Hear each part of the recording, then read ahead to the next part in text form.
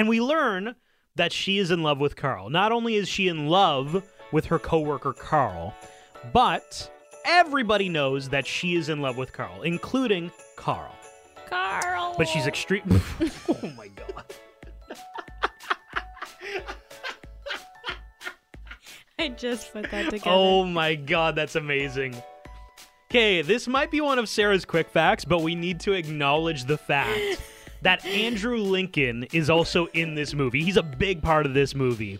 And Sarah didn't realize that that guy is Rick from The Walking Dead TV show. Yeah, I had no idea. Carl!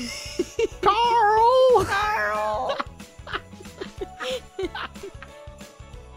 Welcome to the Rom-Com Rewind Podcast. Hi, I'm Sarah. And I'm Devin. And like you, I love rewatching movies over and over again. And also like you, I love romantic comedies. So this is a show where we rewatch rom-coms, break them down a bit for you, maybe take a peek behind the curtain, dig beneath the surface, and decide, does it still hold up?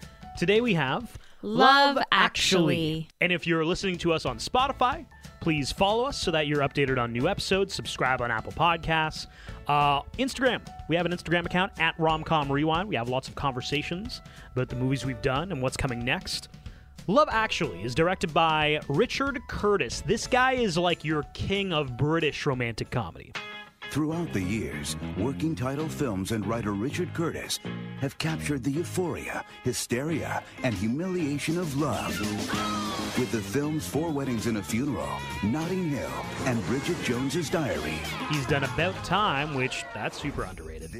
And he's also done Four Weddings and a Funeral. I think most people consider this and like The Holiday as kind of the two quintessential holiday romantic comedy must-haves. Those two movies are ones that people go back to really often around this time of the year.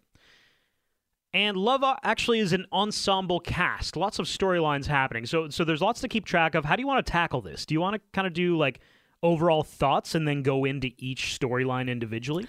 So this, like you said, is a serious Christmas classic. I don't know anyone who hasn't seen it before, or at least who hasn't heard of it. I haven't seen this movie in years, only because parts of it make me really sad.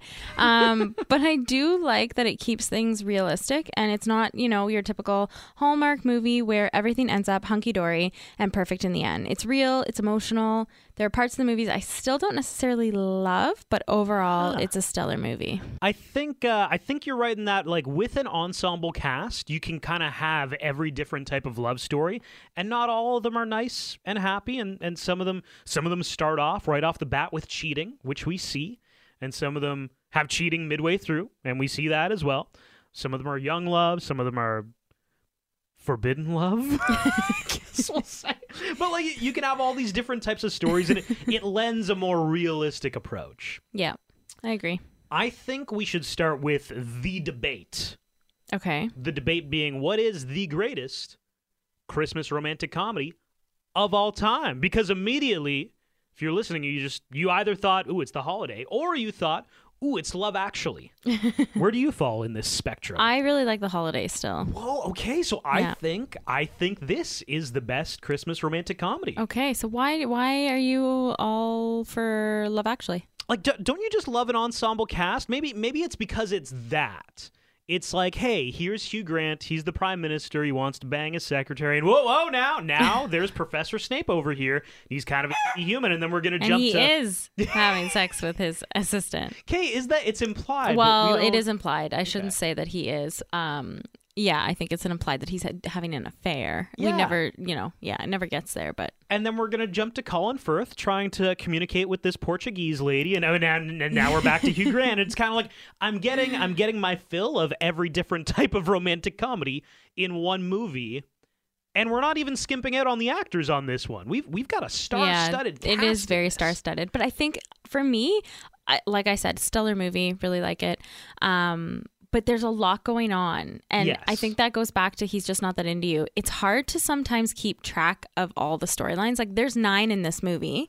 God, that's more than he's just not that into you. Yeah. So sometimes, like, throughout the movie, I'd be like, okay, who's that?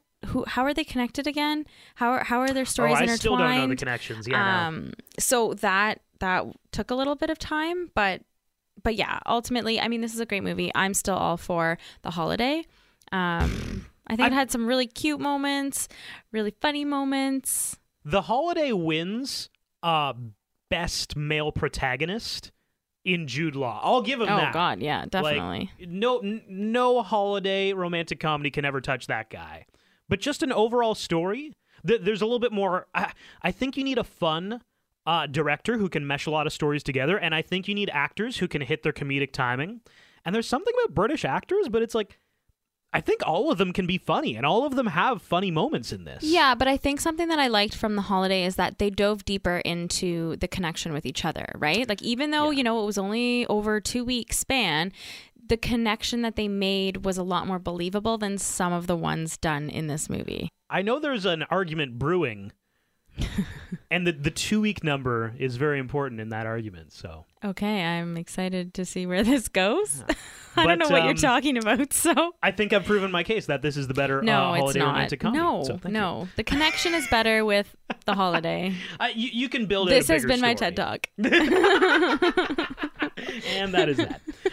Which of these stories do you want to jump into first? Because there's a lot. Let's jump into Hugh Grant and Martine McCutcheon. Okay, we have David, the Prime Minister of the UK, the fresh new Prime Minister. Brand new. And we have Natalie, Martine McCutcheon. So she is a member of his household staff at 10 Downing Street. And right off the start, he's kind of meeting, the people who are going to be staffing for him.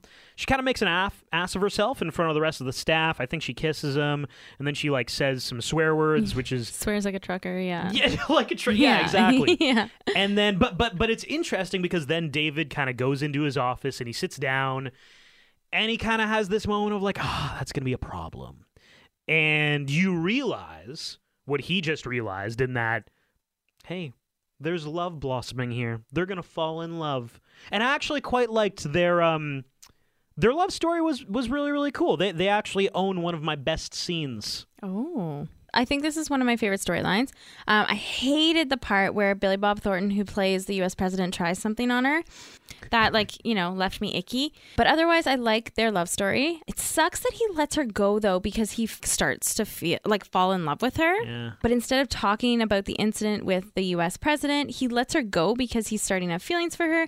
I can only imagine for her what she was thinking when she was transferred to somewhere else. For some reason, Billy Bob Thornton, in any role, he always is kind of unsavory. Icky. Yeah, he's kind of... Well, he can play the icky guy easily. Maybe it's just because he played Bad Santa that one time. Oh my God, yeah. Wow, and then Bad Santa too.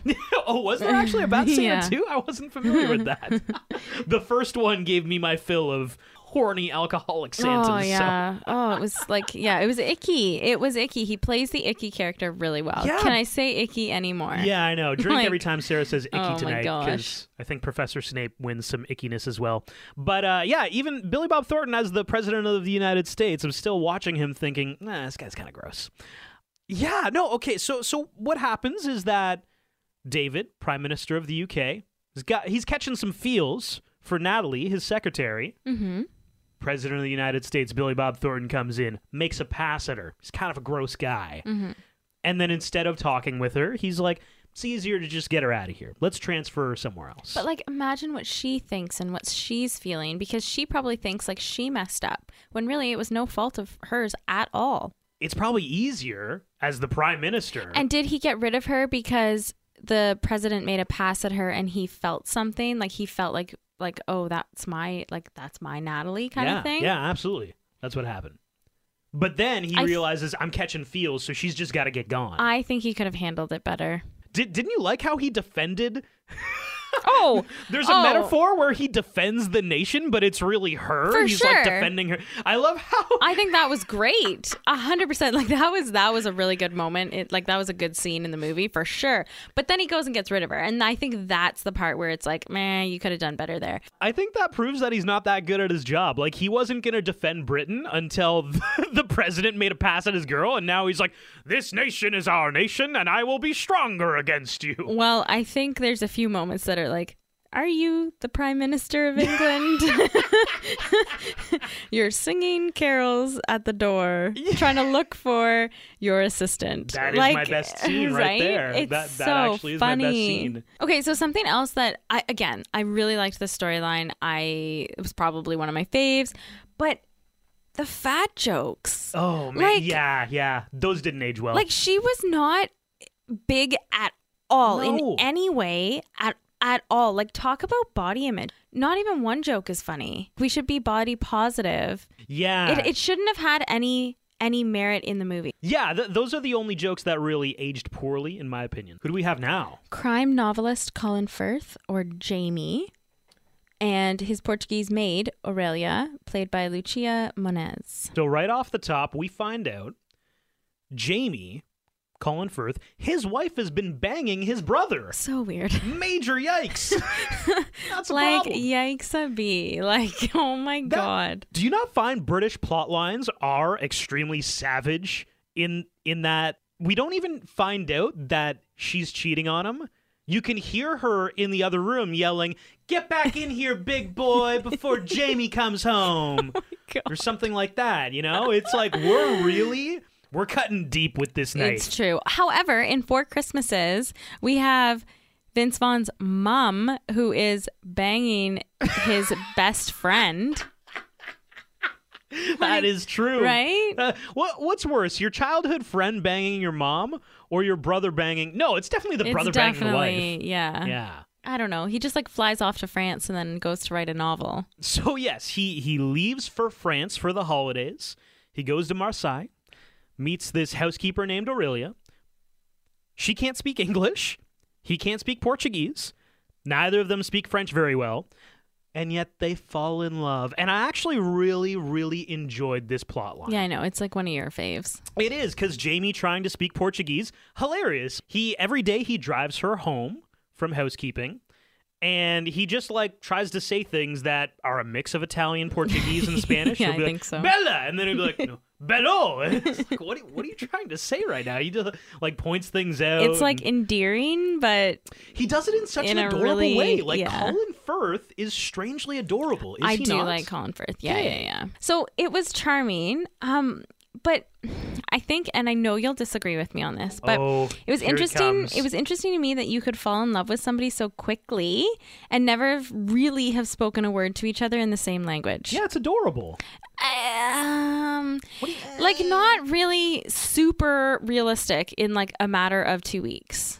He very cutely learns Portuguese and then goes back to her in France and proposes to her right then and there. To her father. I have a few issues because you don't even really know each other. She was your housekeeper right after you caught your wife cheating on you with your brother. Okay, little bit of a rebound. I'll give you Right? that. Like that was a rebound, but no, it wasn't like, hey, do you want to go out for a cup of coffee? It was like, hey, you were my housekeeper for 2 weeks. Do you want to marry me? I learned Portuguese to ask you to marry me. It's cute. They have an It is energy. They're cute. connecting on each other's energies. Like I said, it is cute. It's charming, but I think there's some like questions, you know? It's like, I think love finds a way, Sarah. okay. He leaves France to go back. Like he's not there Yeah. for the full month anyway. So they get like they probably get a full 2 weeks together. I see. This is the thing. I'm watching how they interact, and I actually do believe. Wow, something magical is happening here. Maybe was that an Owen Wilson? Wow, wow. Wow. Sorry about that. I actually did believe it though. I believe there was an energy. Maybe not proposing. Yeah, okay. To her in front of your father. And you know what? Or her father. Yeah, I think that's definitely like for the movie because I don't know if someone would in that position propose. Maybe like they would start a relationship together. Sure. You know, it's a little far-fetched that he'd propose. By the way, if you are streaming this on like Amazon Prime or something, turn on the captions for their interactions, especially when he goes back to Marseille to tell Aurelia he loves her, because he shows up at her father's house and it ends up like being a very bizarre game of telephone because he's speaking like very broken Portuguese to them. It starts off, he says like, I want to marry your daughter, bro. And the father turns around, he's like, yeah, my daughter's right here. Wrong daughter. And then Jamie's like, no, your other daughter. And the father, the first daughter is like, are you going to sell Aurelia to this Englishman? And he's like, I don't know. I might pay him. Who knows? And then they're walking down the street, and this whole crowd is following them, and it ends up being like, hey, so-and-so's selling his daughter to be a slave to this English guy. And then it became, this English guy is here to kill Aurelia. And it becomes very, very... It is so funny. It's like a game of Portuguese telephone. How far would you go for someone you loved then? Like, he went and learned Portuguese to go back to France to ask her to marry him. Yeah. And she actually, while he was gone, learned English. Yes. Which is... It's adorable. That is really cute. But now they're going to get married. Like, it just... It's adorable, Sarah. Oh, my God. I mean, I've been on Duolingo, the app, trying to bone up on my French. Not going well, let me tell you. And it's been like a year and a half of that. I even took French in high school, so it should be going well. So next we have graphic designer Sarah, played by Laura Linney, and Carl, played by Rodrigo Santoro. This is the only storyline that I didn't really love. She works at Harry, Professor Snape's design agency, and we learn that she is in love with Carl. Not only is she in love with her coworker Carl, but everybody knows that she is in love with Carl, including Carl. Carl! But she's extreme... Oh my God. I just put that together. Oh my God, that's amazing. Okay, this might be one of Sarah's quick facts, but we need to acknowledge the fact that Andrew Lincoln is also in this movie. He's a big part of this movie. And Sarah didn't realize that that guy is Rick from The Walking Dead TV show. Yeah, I had no idea. Carl! Carl! Carl! And I just put two and two together that there's also Rodrigo's a character named Carl. Character name in the movie is Carl. Oh, that's super confusing. God, this movie is confusing. You know what? The holiday wins just because it's easier to talk about. So anyway, Sarah, Laura Linney, really, really shy, is in love with Carl, but she's having a difficult time trying to connect with them. And that's kind of their storyline of her. She's got some background things with her brother. He's not doing well with his mental health, I think we gather. But they just kind of have this, she's too afraid to say how she feels, and he's just there being very attractive. Yeah, I was gonna say he's there being real hot. He doesn't say much, but No. he just has this presence of, ooh. He probably has like good 10 lines in the entire movie. Yeah. And like he just needs to just stand there. So, okay, this is another one though where we don't really see them talk to each other much. Whoa. We see Jamie and Aurelia talk. It's just they don't. Okay, understand each other. communication. Yeah, communication might be an issue here. But I. Which relationship has more of a communication issue, Jamie and Aurelia or Sarah and Carl? Oh, Sarah and Carl, yeah, hands right. down. Rest my case. Like I said, I find Jamie and Aurelia, like, it's a charming, cute, storyline, but I do find that there's some holes. I didn't say I didn't like it. Okay. I just had some questions. Love. They love each This other. one, however, though, I think the storyline was really real. Like, we all have stuff going on in our lives that keeps us busy, family, friends, just things that we need to take care of. I think this showed that sometimes things don't work out because many reasons. But not that they necessarily weren't good for each other, but, different priorities, different things to take care of. Also that it isn't always easy. Yeah, you're absolutely right. It's not always simple, and they don't end up together at the end, do they? Yeah, no, they don't. And sometimes that happens. Exactly. And that's okay. And which is funny because some of the other storylines, like Jamie and Aurelia, where they fall in love so easily without even speaking the same language. Like, it was just interesting. Different storylines portrayed love being easier despite different issues arising. Yeah. But they just have that connection, Sarah. No, and I agree. They had the connection, and Sarah and Carl didn't. Or it didn't work out because, different things were happening in their lives and it just wasn't the right time. But it was, it was a very real storyline. So next up is husband and wife, Karen and Harry, Alan Rickman and Emma Thompson. Harry, like Sarah said, is played by Alan Rickman, or you may recognize him as Professor Snape. From Harry Potter. And he is kind of sour in the same way that Professor Snape is sour. He's definitely got that undertone of sarcasm, Yeah, just a little bit. Yeah. It's like he just drank some It's not quite bad milk, but it's like a little bit, this milk doesn't taste... It's going to go bad tomorrow. This doesn't taste quite right. He just always has that face. He's a director of a design agency, the same one that Sarah and Carl work at. He's married to Karen, Emma Thompson, but ends up maybe having an affair with Mia. Yeah, we're not like 100% sure. He definitely bought her a Christmas gift. Definitely having an emotional affair. Yes. And Mia is his secretary, played by, I'm going to mess up this name, Heike Makach. So it's that Harry is married to Karen, but his secretary, Mia, is definitely hitting on him. They have a Christmas party. She's definitely flirting with him. Like right in front of her. And Mia implies, hey, are you going to buy me something for Christmas kind of thing? And he's like, what do you want? Something pretty. Do you want a stapler? Nice. That's what he says, do you want some stationery? God. And he ends up purchasing for her a necklace worth 300 pounds. And poor Karen gets home.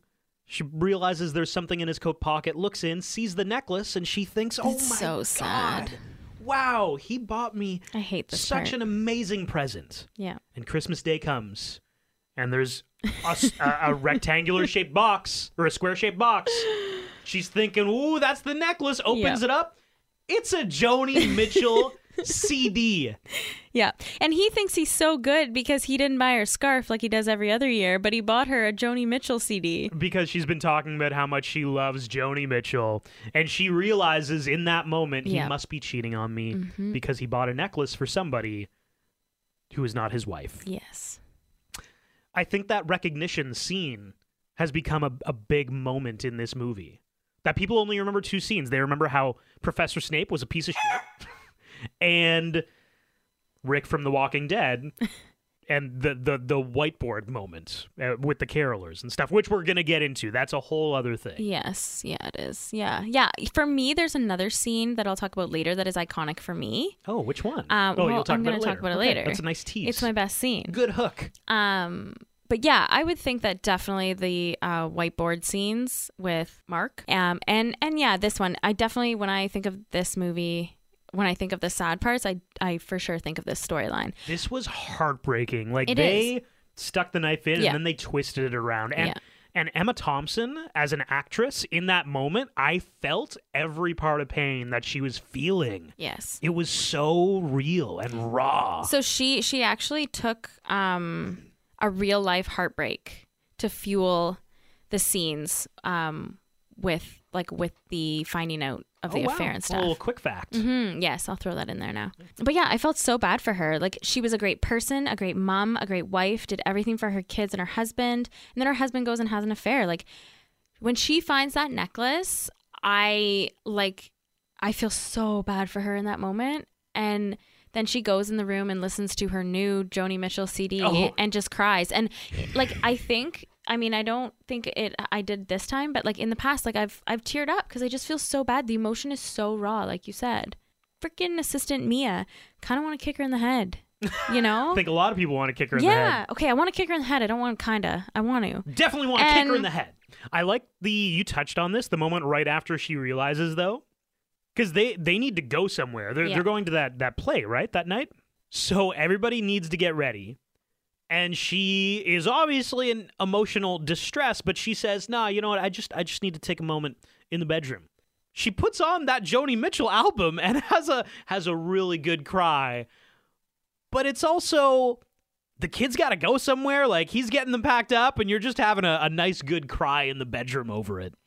But and then she comes out and still is that strong person to be there for her kids and to pretend like everything's okay. Like that's hard. So next we have widower Liam Neeson and his stepson Thomas Brody Sangster.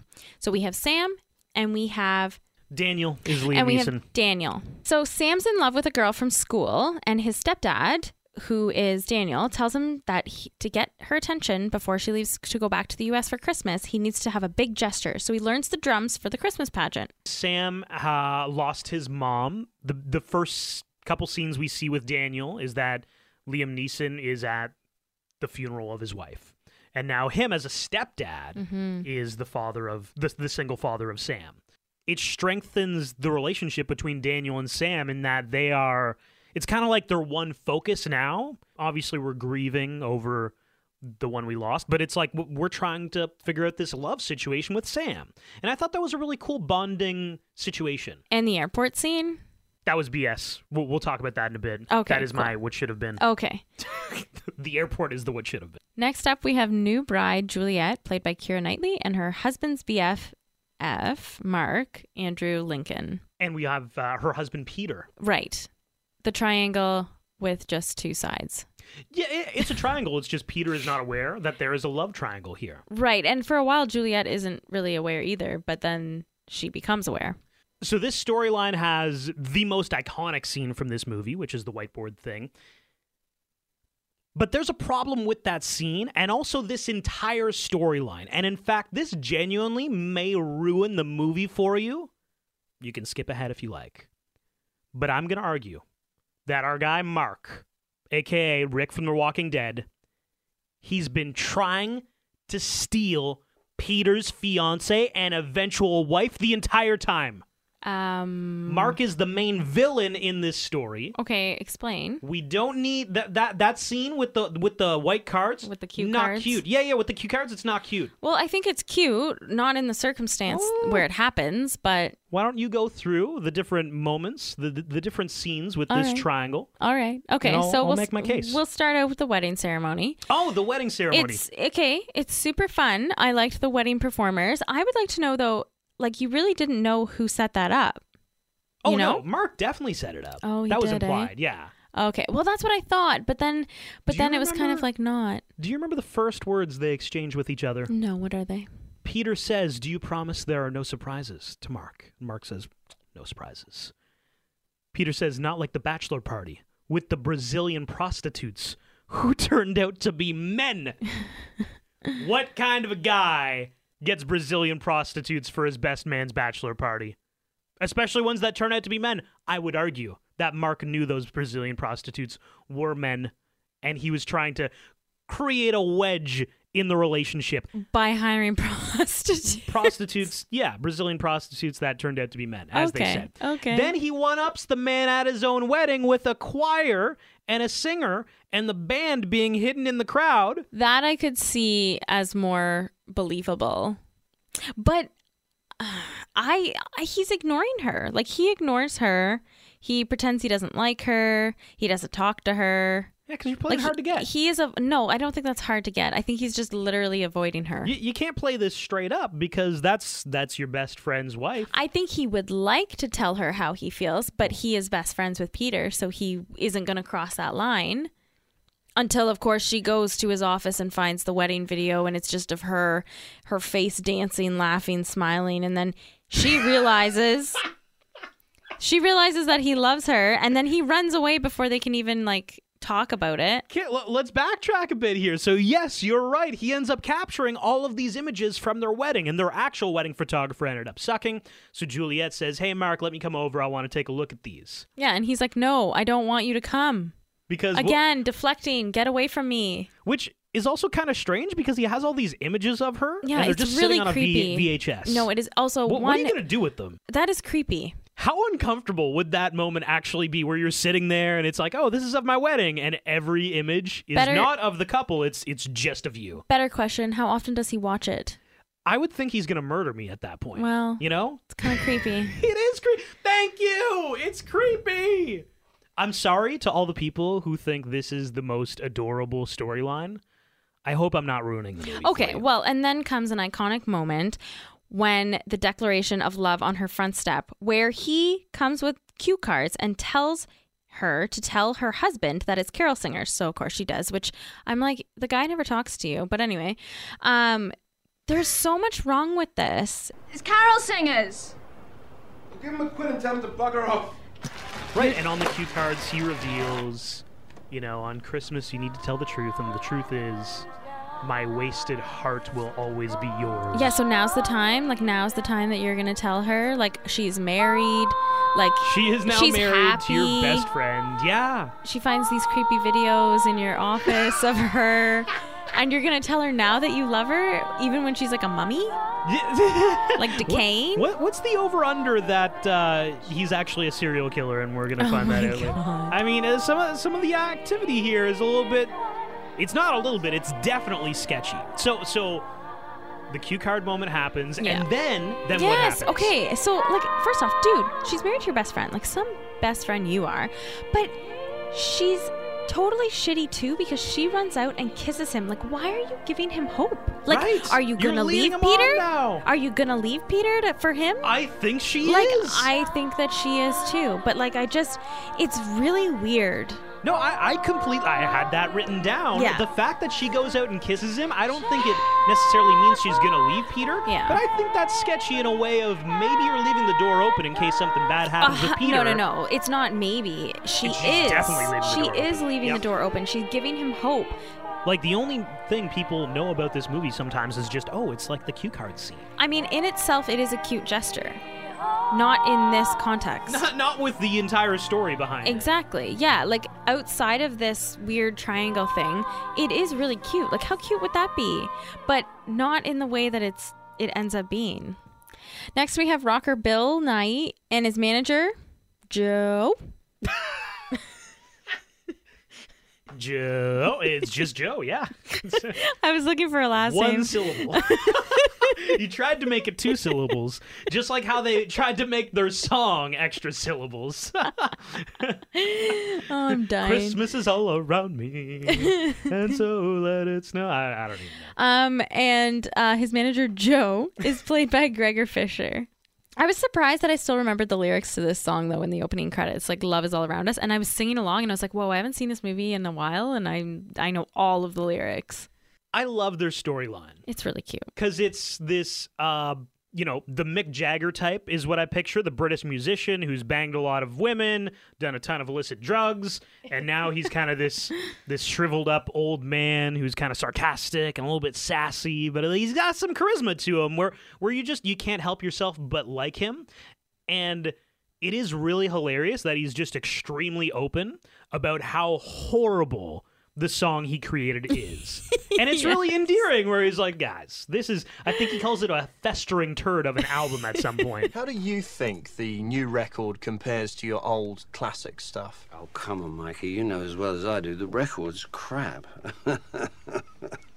But wouldn't it be great if number one this Christmas wasn't some smug teenager, but an old ex-heroin addict searching for a comeback at any price? All those young popsters come Christmas Day, they'll be stretched out naked with a cute bird balancing on their balls. And I'll be stuck in some dingy flat with my manager, Joe, ugliest man in the world. They're like best friends, and they just go through life and rocking out, making terrible albums, and yeah. And sometimes that's what love is. Yeah. You know, it's a guy and his best friend who's also his coworker, and they just spend so much time together that on Christmas, when you could be anywhere else, I'd rather just be with that guy who I'm always hanging out with, right? So the body doubles of an erotic drama, Martin Freeman and Joanna Page, who play Judy and John. John and Judy. So they scatter these two throughout the movie. I think simply for comedic effect. Agreed, yes. It's so cute and funny, and I totally forgot about it because a lot of times TV broadcasting stations cut this storyline out because it's too risque. Oh, no. Well, Yeah. I guess they can't show the boobs. Is that the problem? Well, I think just in general, like the fact that they're body doubles for an erotic drama. It's a nice break in the more serious plot lines, and it goes to show you that that you can meet the love of your life anywhere or doing anything. I love the contrast of how they are oftentimes in very compromised situations. Totally. And they're naked and he's touching her boobs. But yet they can be so professional doing that and so uncomfortable and shy talking to each other. Like, they do have a chemistry, but it's also a very, like, he's so nervous about asking her out. Meanwhile, her face is, like, right beside his junk, simulating a blowjob. Yeah. You know, like, I think you guys could probably get past this. And the other comedic storyline was Chris Marshall, or Colin was his character's name, who dreams of American girls. So he's right. His character goes to America and he uses his accent to pick up not 1, not 2, not 3, but 4 girls in Wisconsin. It's a bit of a comedic relief storyline, I think, which is really all about attraction and exaggerated infatuation. It is, however, a really funny addition to the movie. Is he right in that, like what's the... Are you going to talk about accents right now? Yeah, what's the accent versus attractiveness algorithm? So I do think a not overly attractive guy Gets more attractive when he has an accent, yeah. So what's the number? Can we scale this out? So if we're on a scale of 1 to 10 in attractiveness, and there's a guy who is a solid 5. Okay. A British accent makes him a what? Is it like a 1.5 edition? Yeah, like he goes up I to would a say 6.5? Yeah, I would say like a 6.5 or 2, almost 2 points, yeah. Almost 2 points? It depends. Oh my God. It depends what we're working with. So does that work backwards in that, we all think Jude Law is extremely attractive. Is it just his accent? No, he's genuinely attractive. Is he actually that attractive? Yes. Okay. Because I agree with that. I was just making sure that you agree with that. Yes. Because he is attractive. Yeah. Quick facts. So Love Actually has a sequel that is 10 minutes long and includes a handful of the original cast that was in the movie. It was created in 2017 for charity and shows what the cast has been up to since the movie in 2003. This movie was one of Martin Freeman's first films. You'll recognize him from playing Bilbo Baggins in the Hobbit series, but Love Actually was his third filming project since he launched his career back in 1997. The actress who plays Joanna in the film, her name is Olivia Olson, so this is Sam's love interest. She is now a voiceover actor and has been in things such as the Powerpuff Girls and Phineas and Ferb. I thought I recognized her, but obviously I don't recognize her because she's a voiceover artist, so that must be incorrect. The airport footage was filmed by the crew members and was actually real hidden footage. They got permission from everyone after they secretly were filmed, and they wanted authentic reactions from seeing loved ones at the airport arriving. I was wondering about that, like especially at the end where they kind of have this big, huge montage of all these moments at the airport. Yeah, it was real. It brought the movie home for me. This movie was a lot of different arcs, and we kind of needed something to bring them all together. So the fact that everybody's meeting at the airport, and then you have all these real images of people meeting at the airport. Special. It is special. And genuinely, if you are at an airport at the arrivals area for a little while, you see these moments all the time. You do. And it is really adorable. Mm-hmm. So we all remember the scene where Jamie loses half his book in the lake. That lake was only 11 inches deep. So since it was so shallow, they had to pretend to be swimming when they were really lying on the bottom of the lake. Keira Knightley and Thomas Brody Sangster were both teenagers when they filmed this movie. That's weird. Yeah. Keira plays Juliet. She was 18 years old, and Thomas, who plays the little boy Sam, was 13. So there's only 5 years difference between the two actors. So it's kind of weird because Andrew Lincoln was 30. This, yeah. So now Thomas Brody Sangster is 30 and Keira Knightley is 35. Thomas Brody Sangster learned how to play the drums for this role. And you may also recognize him from Game of Thrones. He plays Jojen Reed, and the movie he was also in The Maze Runner. This is weird.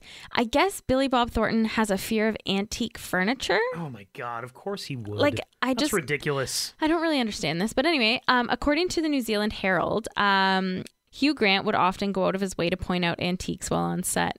Just to mess with them. Hey, that looks really old. How do you have a fear of antiques? I don't understand. So that's my question. I don't really understand it. Like, what are you afraid of? Like that they're gonna fall apart or that they're gonna come to life? Like, I don't know. I'm not really sure. Is this like a Beauty and the Beast thing where they all become Thornton's a strange alive? guy. Like, I don't know. Yeah, he saw Beauty and the Beast. Like, I don't know. I don't know about that tea kettle, guys. That's scary. So originally, there were 14 love stories in the movie. 2 were cut during writing, and the other 2 were shot and cut in post-filming. What were the ones cut? So the ones cut during the writing, there was one about a girl in a wheelchair and another one about a boy who records a love song for a classmate who ultimately ends up hooking up with his drummer in his band. That's kind of sad. Yeah. And then the ones cut post were a couple supporting each other during a famine. And the other storyline was a school headmistress who reveals her love for her longtime partner. Martine McCutcheon's role was written just for her. At the time, she starred in the BBC drama EastEnders, and the writer-director wanted her to play the love interest of the Prime Minister. So originally, the character's name in the movie was Martine, but he changed it to Natalie before the auditions so that she wouldn't get too cocky. So Laura Linney, Billy Bob Thornton, and Denise Richards all received letters asking them to be a part of the movie from the director and writer, Richard Curtis. The actors had their own trailer park village during production. They used to joke that they were on Liam Neeson Way or Emma Thompson Road or Hugh Grant Avenue. Everyone also had the same size trailer. Emma Thompson shot her crying scene 12 times. This was the only scene that she was asked to perform that day. That would be emotional. Yeah, I yes, like that. Definitely. Hugh Grant didn't want to dance. He didn't want to do that dancing scene. He refused to rehearse the scene because he wanted the Prime Minister to be more of a grounded performance instead of a whimsical one. So this scene wasn't shot until the very final day. Rowan Atkinson's character, aka Mr. Bean, was meant to be an angel. He was initially written as a heavenly helper in disguise, but in the end, they didn't want to add that level of supernatural to the movie. Yeah, it would be stupid. Yes, I think it would give it a lot of cheese, for sure.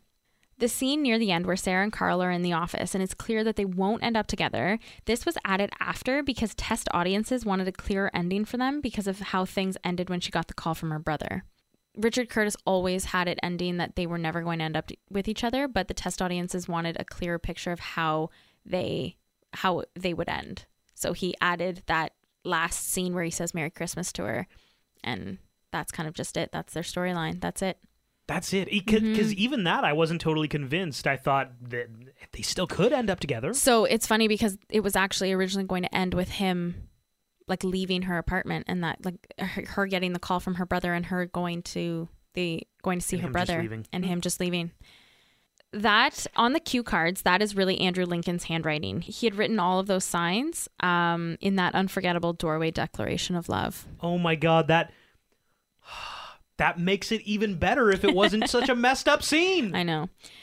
This movie has already been remade 3 times. One in Poland, one in India, and one in Japan. They've all used the intertwining love stories and the film's poster layout. Very interesting. Best scene.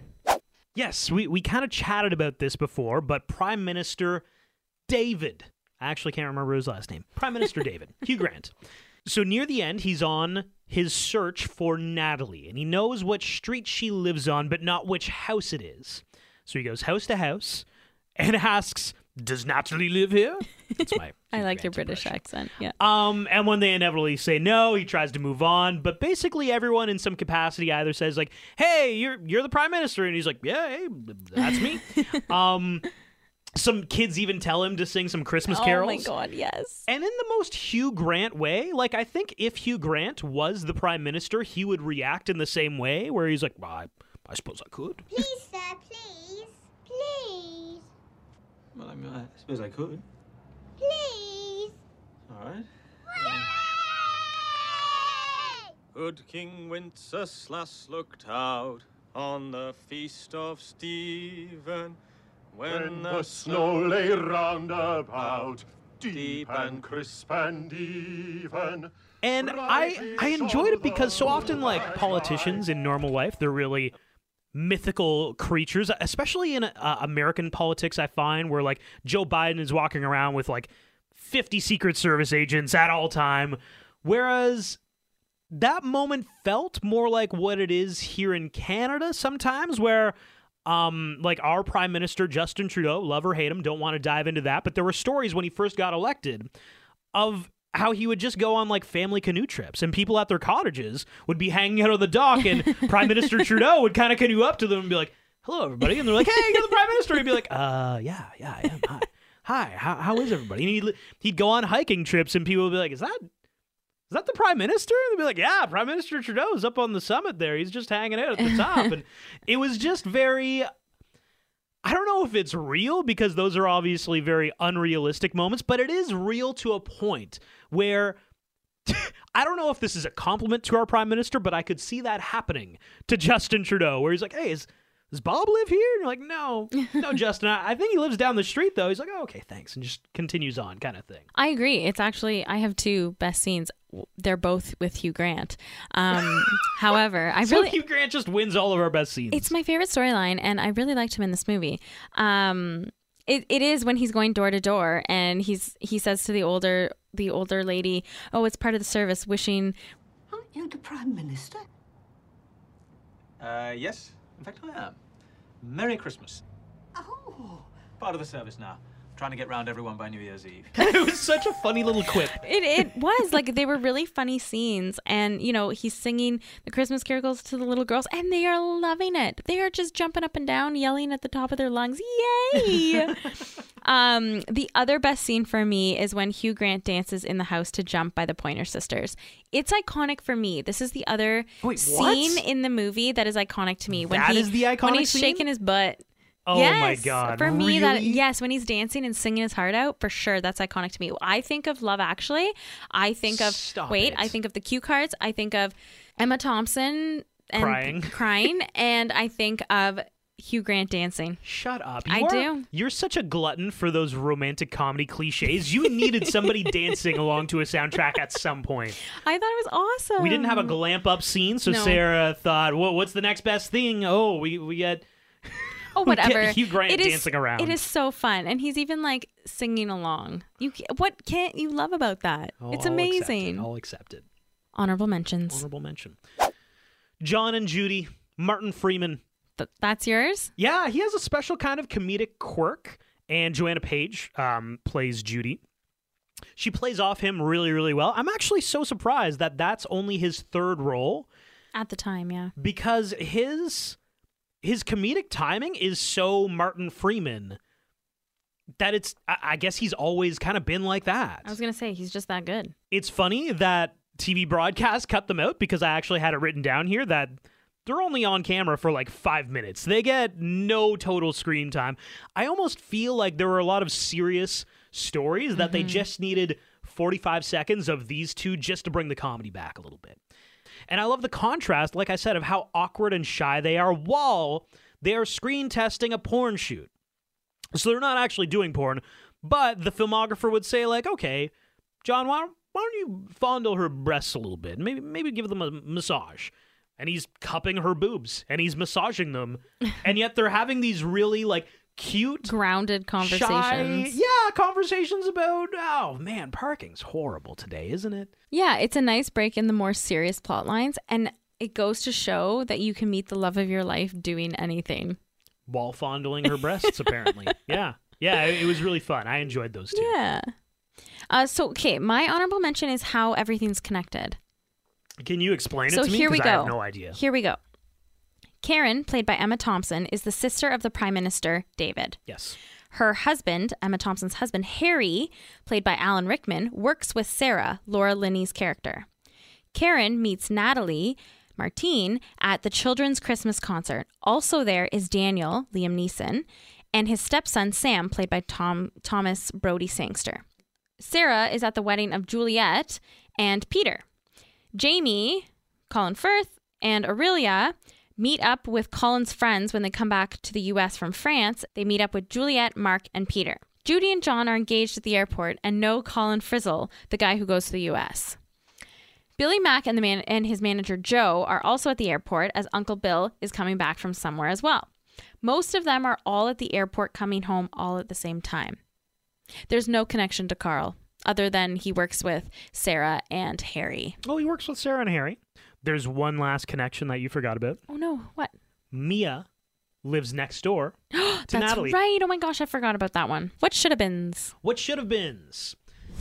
So I think, like I said earlier with The Holiday, I like The Holiday because you can dive deeper into the connections of the characters. So I think I know that there wasn't time, but I think I would have liked to had more info on the smaller storylines. Oh my God. This is like a 2-hour movie. Yeah, I know. You wanted more? Well, everything was really quick. The real what should have been is that the airport scene with Sam, Liam Neeson's kid, it just shouldn't have happened. His story arc reaches its height, as we said, when he, an 11-year-old boy, does the classic running through the airport past security with all these security guards chasing after him. He got to the gate, so that's like 4 levels of airport security.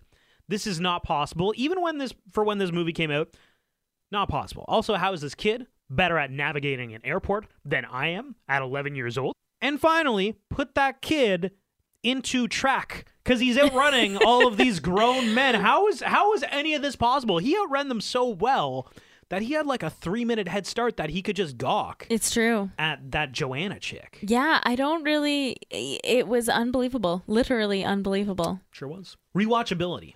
So in the holiday movie world, I have it as a 9.6 out of 10. Ooh, we're going to disagree about this right off the bat. Keep going, though. Do you have yours lower? Mine's a 10 in the holiday world and a 9.6 in real world. Whoa, higher than the holiday? This is a great... Yes! Yeah, that was my argument off the top. I mean, a 9.6 in the holiday movie world is pretty good. This is like, because I picture he's not that into you. Really good movie. This one is a little bit more funny. So what is it? It's a 9.6. It's pretty close to perfect, in my opinion. In the normal rom-com world, I have it as an 8.4.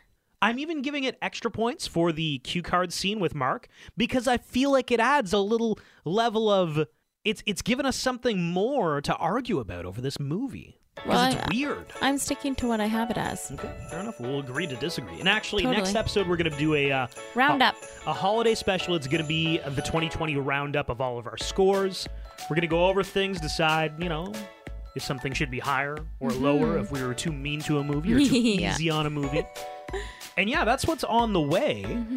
But if you're listening to us right now on Spotify... Make sure you follow us. If you're listening on Apple Podcasts, subscribe, leave a review. We really like reading those and we really like getting them. And follow us on Instagram at RomcomRewind. Thanks for listening.